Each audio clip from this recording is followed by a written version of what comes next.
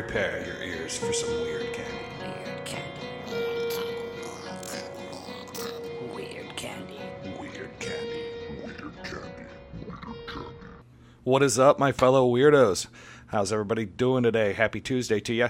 Hope the butthole of the work week isn't kicking you too hard. Today we've got yet another great tale. We're going to have some fun with it. I hope you guys are ready for that.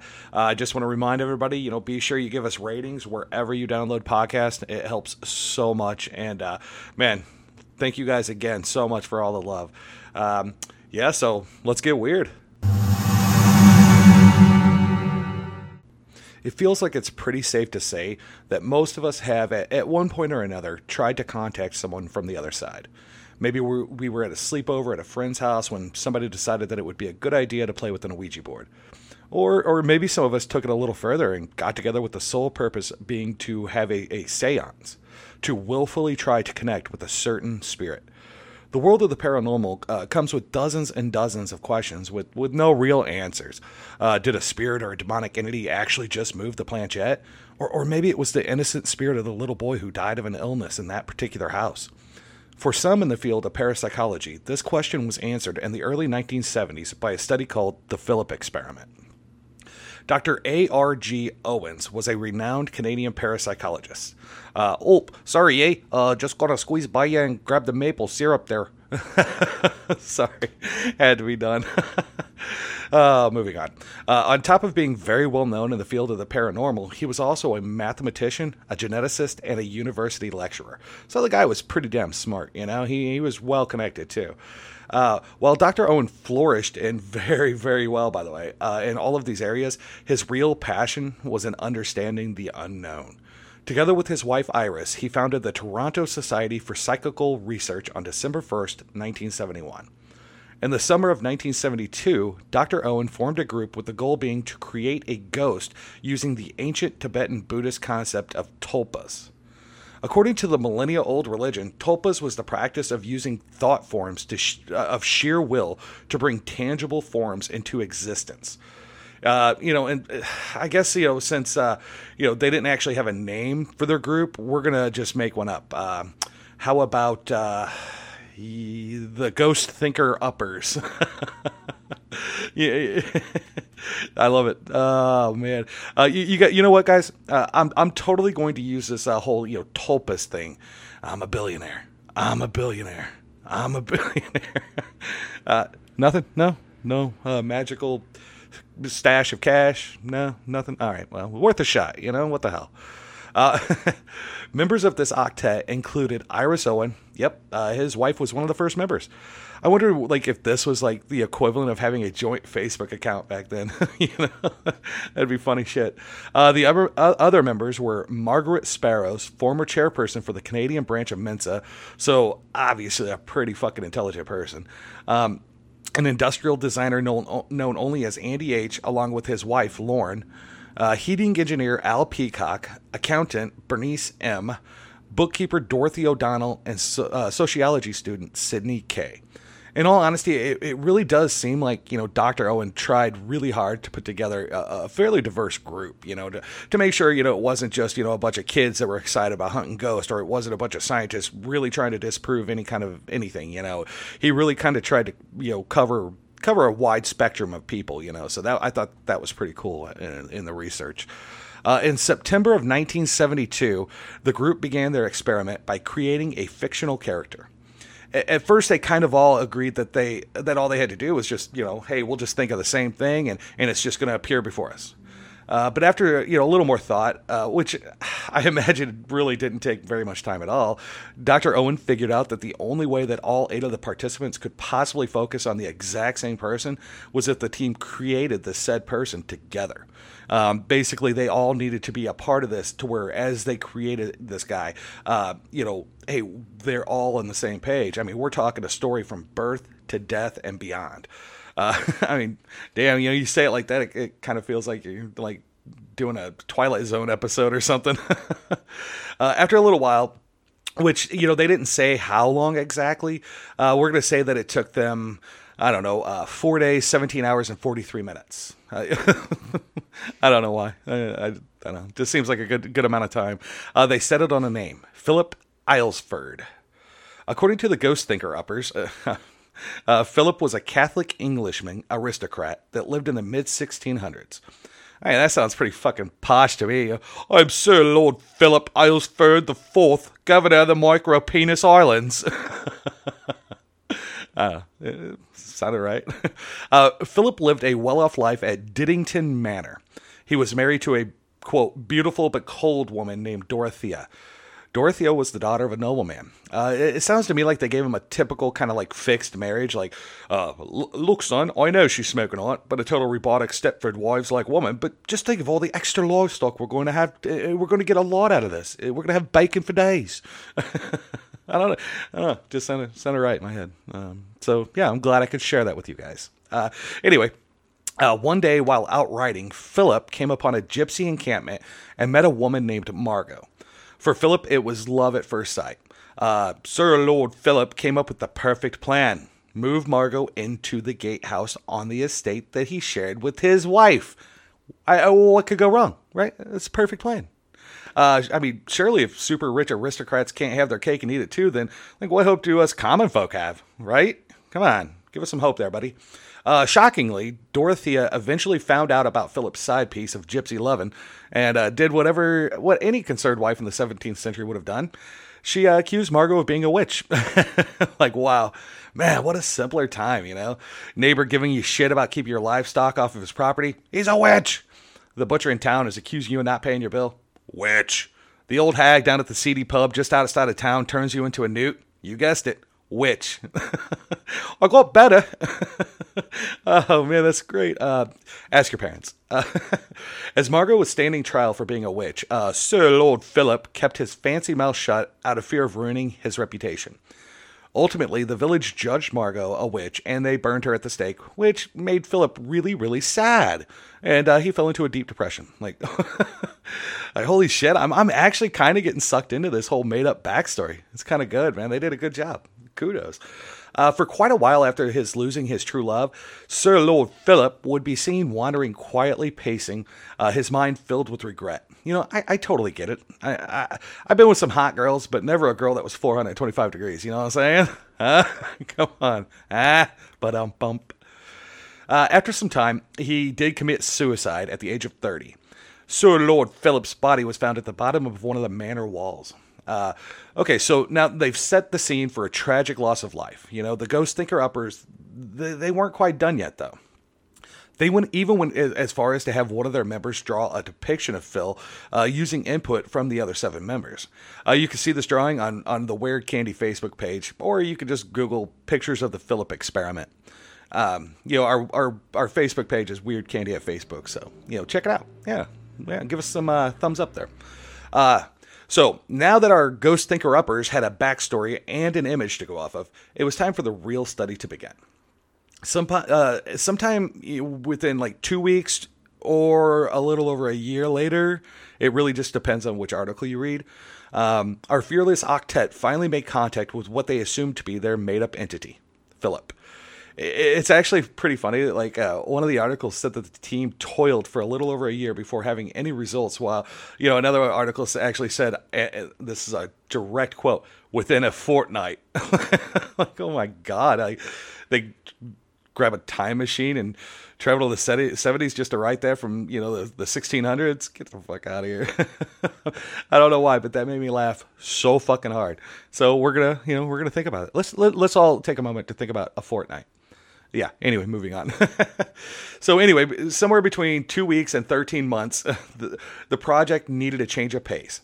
So at the suggestion of Dr. Kenneth J. Barchelder, they threw out the clinical focus of the experiment and opted for something, a little more traditional, a seance. Dr. Barchelder figured that the reason that nothing was happening was because, in the controlled scientific confines, it was too hard to believe that Sir Lord Philip was actually real. It was so much easier for everybody just to kind of not really get fully involved. Like, they're like, well, I know this is just something we made up just for science, blah, blah, blah. So, it basically come down to our ghost thinker uppers. You know, they knew they were going to, if they were going to have any results, they needed to hold an actual seance. I mean, you know, dim lighting, a table surrounded by chairs, along with some of, you know, Phil's quote, you know, personal belongings, a live goat for a sacrifice, several people in sheep costumes that came only for the after sex party. Oh, wait, no. Oh, damn it. I got the wrong website open again. My bad, everyone. Sorry. Man, I keep doing that. After conferring with a Barch elder, Dr. Owen agreed that these were the best conditions to conjure our dead aristocrat. According to the study, this actually worked. The ghost thinker-uppers started to ask questions like, are we speaking with Philip? And almost immediately, there was a thud on the table. At this point, the group asked the entity to make one knock for yes, 2 knocks for no. Again, they asked, are we speaking with Philip Aylesford? And within seconds, there was one solid loud thud on the table.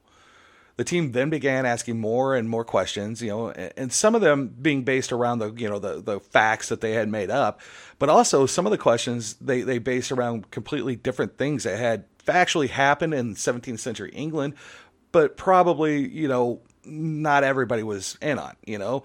The most surprising responses came from those questions that hadn't been previously talked about, you know, the unplanned stuff. You know, it seems like if everything you're doing is based off of the story that you, along with the rest of your team, had discussed and committed to memory and really, really been focusing on, then, you know, it would make sense that everyone involved would be able to make those connections during the seance. But, you know, when someone starts bringing up like just little tidbits of history that the others aren't quite aware of and they still manage to get results, like that's fucking intriguing to me. It's really, I don't know, it kind of grabs my mind. I'm like, all right, fucking right, man, we're getting somewhere, you know? Over time, Sir Lord Philip not only would answer with historically accurate answers, he would respond with answers that would shock everyone involved, including Dr. Owen himself. Eventually, he even started to kind of like develop his own personality, which his whole personality, it was unlike any one member of the Ghost Thinker Uppers. But after they analyzed it some, they kind of, it seemed to be a mixture of all of their personalities.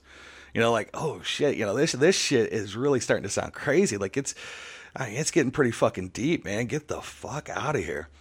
The group was then asked to record each one of them knocking on the table. And it was noted that the knocks that were responding to the questions were distinctly different than that of anyone in the group.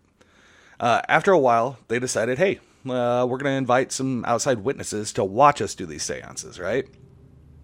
You know, at first things were kind of going pretty much, you know, business as usual. Knock once for yes, twice for no. But as the event went on, things really started to escalate. The group all noticed that the table would occasionally rattle. You know, not very much though at first, just enough so that they could feel it. But the vibrations started to grow louder and louder until the table actually started to slide randomly around the room.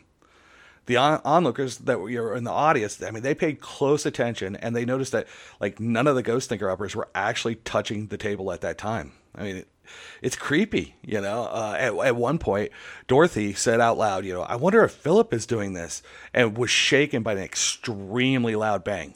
Just one for yes. You know, everyone in the room probably peed a couple drops on that. I probably would have myself, you know, be like, oh, I need to go change my pants. I don't know. I just made myself English, or a very, very poor English accent. So, yeah, anyway. The table began sliding on its own more and more often. Sometimes they would just find the table it wedged in the doorway, like it was trying to leave the room or some shit, you know. Probably just wanted some fucking Canadian bacon and syrup. You know? They are in Canada. Fuck, I would. As they performed more of these meetups, more activity started to occur. At different times, like one of the group would ask that, you know, instead of knocking on or moving the table, Sir Lord Philip, would you dim the lights instead on and like right on cue, the lights would dim. It's kind of fucking crazy, honestly. Or, you know, let's say someone would tell a joke or something and the lights would like start flickering, almost like it was laughing along with the joke, you know, along with everybody else. You know, things would actually get even crazier. Like the table started to rock back and forth like it was like uneven on the floor, like one side up, the other side up, just banging, you know.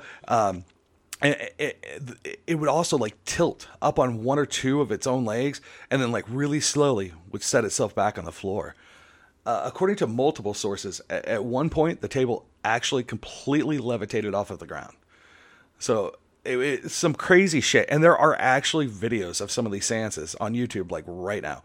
I watched a couple of them, and I got to say, some of them are pretty compelling. On a YouTube channel, History vs. Hollywood, there's a video called The Philip Experiment. The ghost thinker-uppers are sitting around a card table, which, I don't know if you know this, but a card table is just a small square table with foldable legs that you play cards. Ask your parents. They'll be able to explain it. Basically, they're just sitting around asking questions, getting knocks in response. After a bit, they all start like singing some song, and you see the table, it like literally fucking starts to tilt.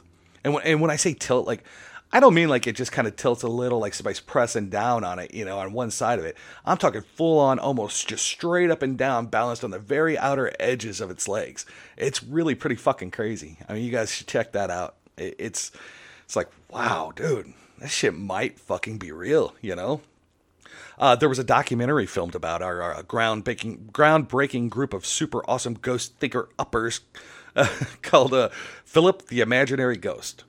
The couple I found, it's kind of grainy footage with the guy narrating it in a monotone voice. I found it on YouTube channel Folklore Podcast. This one, at first, man, it's a little hard to get through. Like, I fell asleep like 12 times in 5 minutes. The guy's just, it's just like, oh my heck, man, come on, liven it up a bit, Basically, though, it just kind of like follows the experiment from the very beginning. It has a lot of the same footage as that other one that we talked about, but eventually it does have the film of the group having, Sir Lord Philip perform on a stage on live TV. So if you were in Canada in the 70s, there's a good chance you could have seen this. Once you get past the part with Captain Personality narrating, it does get a little more watchable. I tried like hell to see if any of the people are like causing the tilting or causing the table to slide, but it really does look legit. Like, I mean, their hands are clearly on top. No thumbs hanging over the edge of the table or anything. I mean, they're clearly visibly just resting on top, and this thing's just kind of going crazy. It's pretty fucking wild to see, I enjoyed it. After the conclusion of the experiment in 1974, so this thing goes on for like 2 years, the Toronto Society for Psychical Research conducted several more of these, quote, tests with new groups, different people, create your own, spirit with its own background. There was one named Lilith who they decided was a French Canadian girl who became a member of the French Resistance during World War II, but was captured and shot for being a spy. Another group they came up with a ghost they called Sebastian, who was a medieval alchemist. Another group came up with Axel, a man from the future. Like, I wonder if they were just like foreshadowing Axl Rose or something. I haven't been able to find very much info at all about these other groups. But they do claim that they all had, almost the exact same results. That over a period of time with enough concentration, they were able to bring this, this fake created spirit into reality to where it could manipulate, the knocks and lights and everything else. So it's kind of crazy, The ghost thinker-uppers were so popular that they not only influenced other groups to conduct similar experiments. There was, groups in Australia and in the U.S. that all tried to like redo these experiments, their own kind of versions of it. But the whole story, it actually inspired 2 different horror movies. There was one called The Apparition, and then another one called The Quiet Ones. Now, I looked for The Apparition. I don't know that I could find the one that it's supposed to be. If the one I found is what they're talking about, I don't think it's related in any way. But The Quiet Ones, you could definitely see how they took the kind of general idea and fictionalized it. You know what I'm saying? But, The Quiet Ones was pretty decent. So, I mean, it's okay. Why not, right? I mean, I absolutely love this fucking story. The fact that anyone with, that much education would have so much love for the paranormal and the unknown, to me, it's just fucking awesome. You know what I'm saying? I'm not sure at what point you decide to try to make up a fucking ghost, but it was the 70s, and, well, we'll just say, Timothy Leary, you know? Huh? It does make me wonder if maybe, all of this like new age ideology about like the law of attraction and, you got to send things out to the universe and the universe will respond, maybe it really is based in some kind of testable science, If that is the case, though, I'm going to start spending a whole lot more time thinking of happy things and a whole lot less time dwelling on the everyday stresses that life is so fucking good at throwing in my path, I guess for me, it'd be way more impressive if I created like a billionaire lifestyle, private jet, living on a beach, rather than, my very own Sir Lord Philip. Oh, man. Remember, an open mind leads to endless possibilities. Join us next time for another piece of weird candy.